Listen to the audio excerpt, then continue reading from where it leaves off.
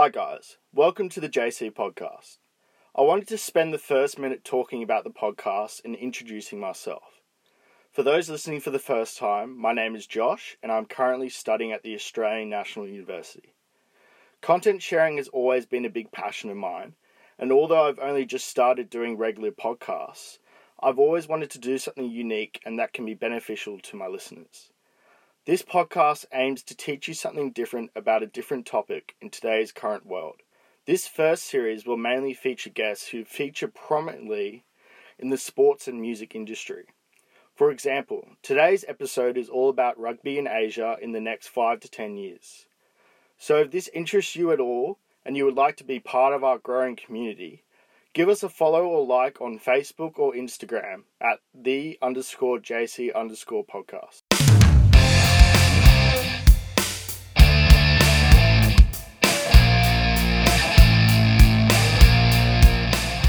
Welcome back to the JC podcast, the show where we talk to our guests about some of the most important issues around at the moment. This is the first episode in our new series, and today I'm delighted to have Spanton joining me. He's played 2 test matches for Hong Kong, been part of a premiership-winning Hong Kong rugby side, and part of the South China Tigers in the Global Rapid Rugby Competition. Guy, thank you for joining me, mate. Mate, Joshy, thanks for having me, dude. I'm stoked to be on. Thank you. How's things in isolation overseas at the moment? Oh, mate, I think I can speak for everyone here. It's been pretty boring. It could be worse. It could definitely be worse. But yeah, it's been pretty boring. It's pretty full on in Hong Kong at the moment. I'm not sure about Sydney because we've just been hit with a second wave, which has kind of closed everything. But I mean, mate, it could be worse. It could be worse. Yeah, it could be. And are you keeping the training up? What's the training like while you're in isolation? Yeah, it's been a bit weird at the moment. So a lot of our stuff with the union is done online now. So we've got, for example, we all use Zoom and we jump on 3 times a week for a mobility session, okay. Which is good fun. But then obviously we train by ourselves. So for example, I was quite lucky. I was able to snag some gym equipment from our gym. So I've got the barbell downstairs and a couple of weights in the garage that I can use to train. Oh, that's great, man.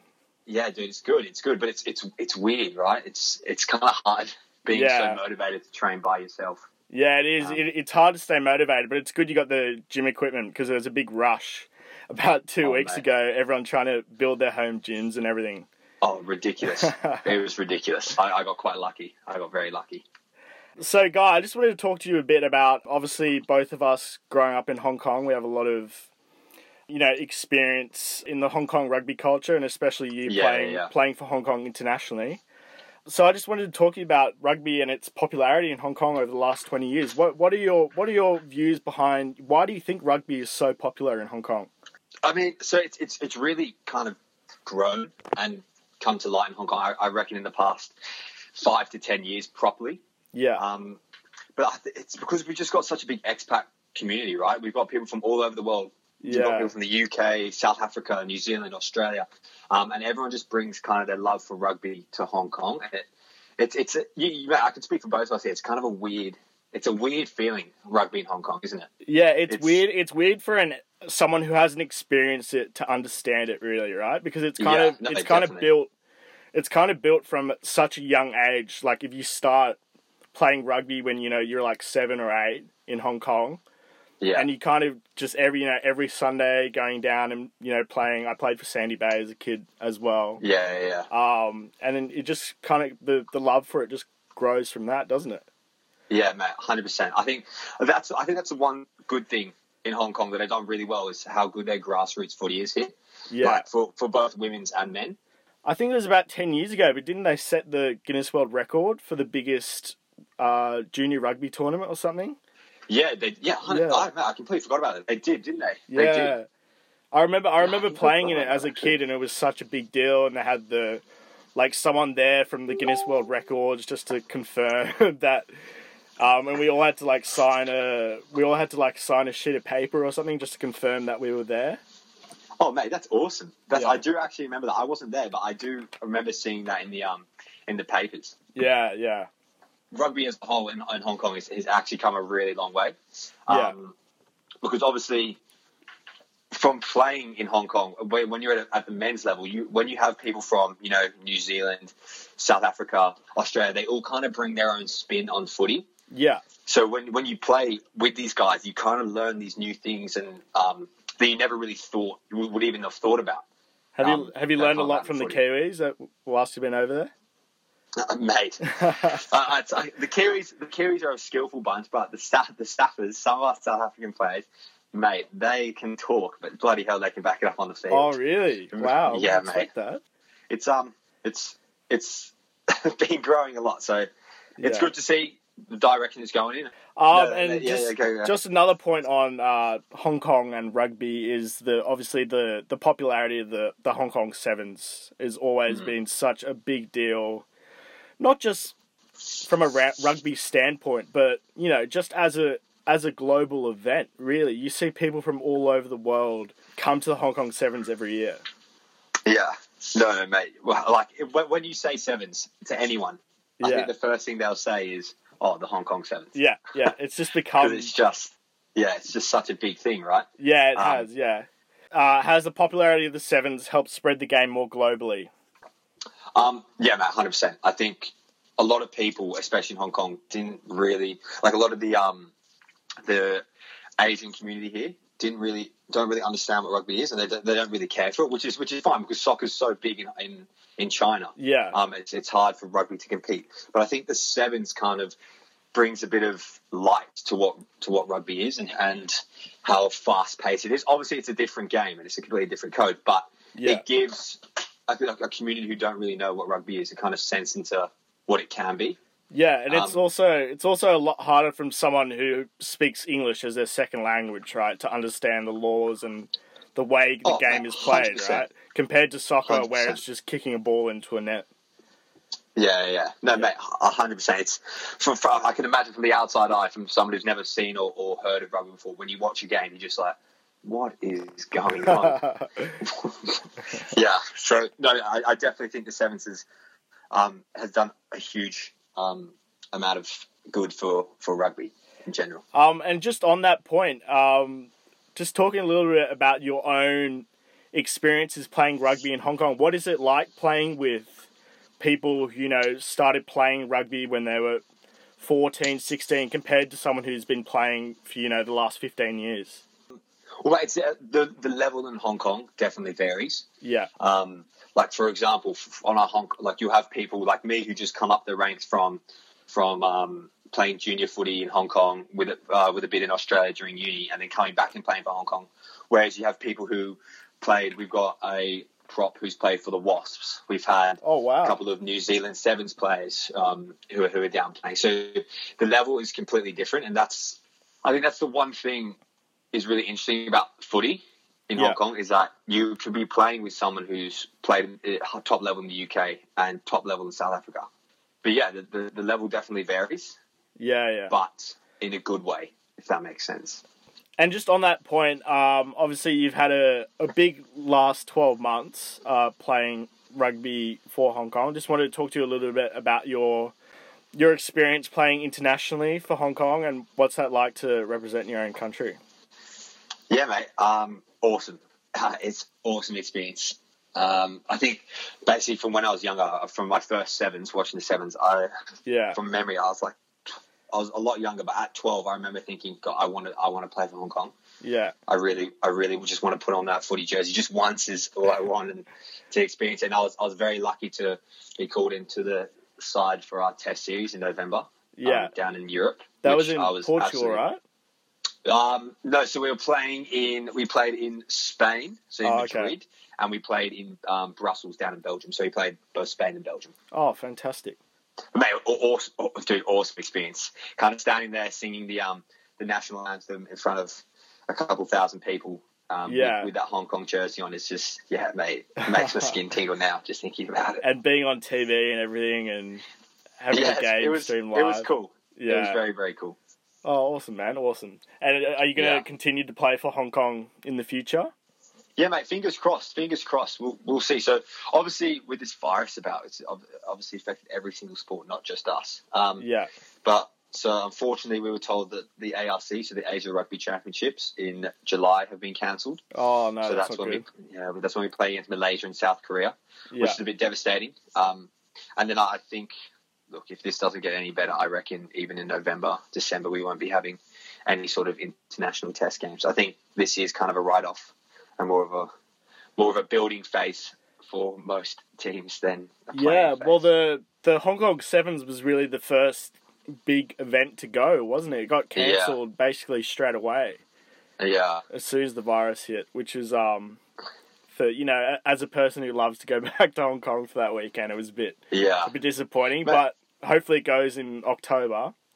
Yeah, fingers crossed. Mate, we've had a bit of a rough run with that, haven't we? Because we had the protests kind of shaking it about and being like, "Oh, we don't know if we can have the sevens in April," and then the virus comes through and goes, "Yeah, we're cutting. It's going to have to be in October." So fingers crossed we can get it going in October. Yeah, definitely. The other thing I wanted to talk to you about is your other kind of rugby venture, which is being part of the South China Tigers in the Global Rapid Rugby Competition. And I just wanted to talk to you a little bit about your experience training with the Tigers. Obviously, this Global Rapid Rugby Competition is a new competition that aims to promote the game in Asia. Yeah. And, just talk to us a little bit about that and what's that been like. Yeah, so for people who don't know what rapid rugby is, it is the same as footy, as normal rugby, but there are a couple of different law variations that they put in place. Yeah. So it is only 35-minute halves. So 70 minutes total, right? 70-minute game. Yeah. We have rolling subs, so it's not just when you get subbed off, you're off for the rest of the game. You can constantly sub players on and off. Oh, wow, okay. Basically to keep the speed up and to keep people fresh. Yeah. There is obviously the 9-point power try, it's quite confusing for people who don't understand it. But if we can score from inside our 22 without losing the ball and to score, then we get 7 points and a kick to come. Oh, wow. That was a bit of a weird one that a lot of us had to wrap our heads around, because if you're inside your 22 in normal footy, you look to exit, you look to kick out. Yeah. And obviously gain a bit more field possession. But yeah, with that 9-point power try and play, it completely changes the dynamic of the game. And the last one is the 50-20 rule, if you know what that is, and the 20-50. So you can't kick outside on the full from inside your 22. Oh, wow, okay. But if you can get it to roll out inside their 50, you get the ball back in the line out, and vice versa from inside. So kind of like a 40-20 in rugby league. Yes. Yeah, exactly, like a 40-20. And there's also time limits, I think, for scrums and lineouts as well. Yeah, there is. Yeah, to speed it up, which obviously I'm an outside back, so I'm pretty stoked about that. It's not really your thing. Because, yeah. So, but yeah, no, from our first game against Samoa, you can kind of see the difference in these law variations and how they make the game a lot faster pace. Yeah. Like, I think the score, we beat them by a good 25, 30 points. From memory, the score was about 52-30 or 52-27. Yeah. Which is that's a high scoring game for footy. And it is quite with high, the new rules, it just it does change it a lot. Oh, it changes it a lot. Oh, cool. Awesome. And how did the South China Tigers go last year? Did they make it to the finals? Yeah, so I wasn't a part of it last year, but basically the tournament wasn't as big. So this year there's 6 teams, but last year there was only 4. So the South China Tigers played the Western Force. I think they were the China Lions, and I think it was either Fiji or Samoa. One of those teams were in it last year. So it was the first year. So this year was the first year where we had a proper competition going. Yeah. Last year was it was still a competition, but it was more of a trial to see, is this going to be popular enough for us to play properly? Yeah. And mate, this year it was looking really promising. Obviously the virus, but hopefully next year they can kick it up and get it going again. And is it popular at all in Hong Kong? I know you guys play a lot at that stadium in Aberdeen. Do you get big crowds down there? Yeah, so last year they had I think just over 1,000, 2,000, which is quite good for Hong Kong during it's time. great. It's holiday time, young kids are gone. But I would almost guarantee that this year, if we had games in Hong Kong, we were going to have 2 or 3 games at the Hong Kong Stadium. Oh, okay.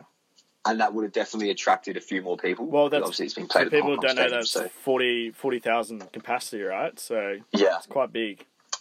yeah. So, but man, I'm excited to see next year where this rapid rugby competition goes, because I think being able to play. So one of the best teams there is the Western Force, right? And I think being able to play against the Western Force, Yeah. and to experience that is that next level. Well, to be able to play pretty against big teams professional like players. Those guys, you know. Yeah. So, yeah. Oh, cool. And then my final question for you was, how do you think variations like rapid rugby sevens? You know, in the past we've had rugby tens tournaments. How do you think those have contributed to the popularity of the game over the last 10 years and its widespread recognition? Yeah. So I think it just gives it it just presents a different facet of the game. Yeah. Which is awesome, because I know some people watching 15s, you know, they're like, this is just so stop-start. Well, it's a bit slow boring for some people, isn't it? Yeah, which I understand. And then obviously the sevens and the tens then gives a lot more space for players. So it's a lot more fast-paced. There's a lot more tries. And also there's actually a new one. I'm not sure how new it is. I think it might have been last year, but it was called Rugby X. Have you heard of it? Okay. No, I haven't. No. What is it? Mate, definitely have a search of it later. It's basically the same teams as the sevens, but it's 5-on-5. And it's kind of like an indoor arena on a smaller pitch. Okay. And it's just stop-start. It's pretty full-on. Full tackle, the whole shebang. And what, three-man scrums? There are 3-man scrums, 2 others on the outfield, and yeah, mate, it's actually quite interesting to watch. I've watched a couple of games, but yeah, that's another one of those rugby variations that just bring a different concept to the sports. But Matt, I think it has done a really good job presenting rugby for what it is. Yeah. But yeah, I think it is really good. Well, I really hope it starts to grow more globally, because there is quite a huge, although there are, you know, obviously the big 6 countries in Europe, there is quite a big European community that plays rugby. You know, you have countries, as you said before, like Spain and Belgium, and I'm pretty sure Germany has a team as well. And so, you know, hopefully we can expand the World Cup, and, you know, maybe 10 years, you never know. Man, I think if we go back to the 2019 or 2018 repechage, Hong Kong repechage. So we're going back on Hong Kong now. Yeah.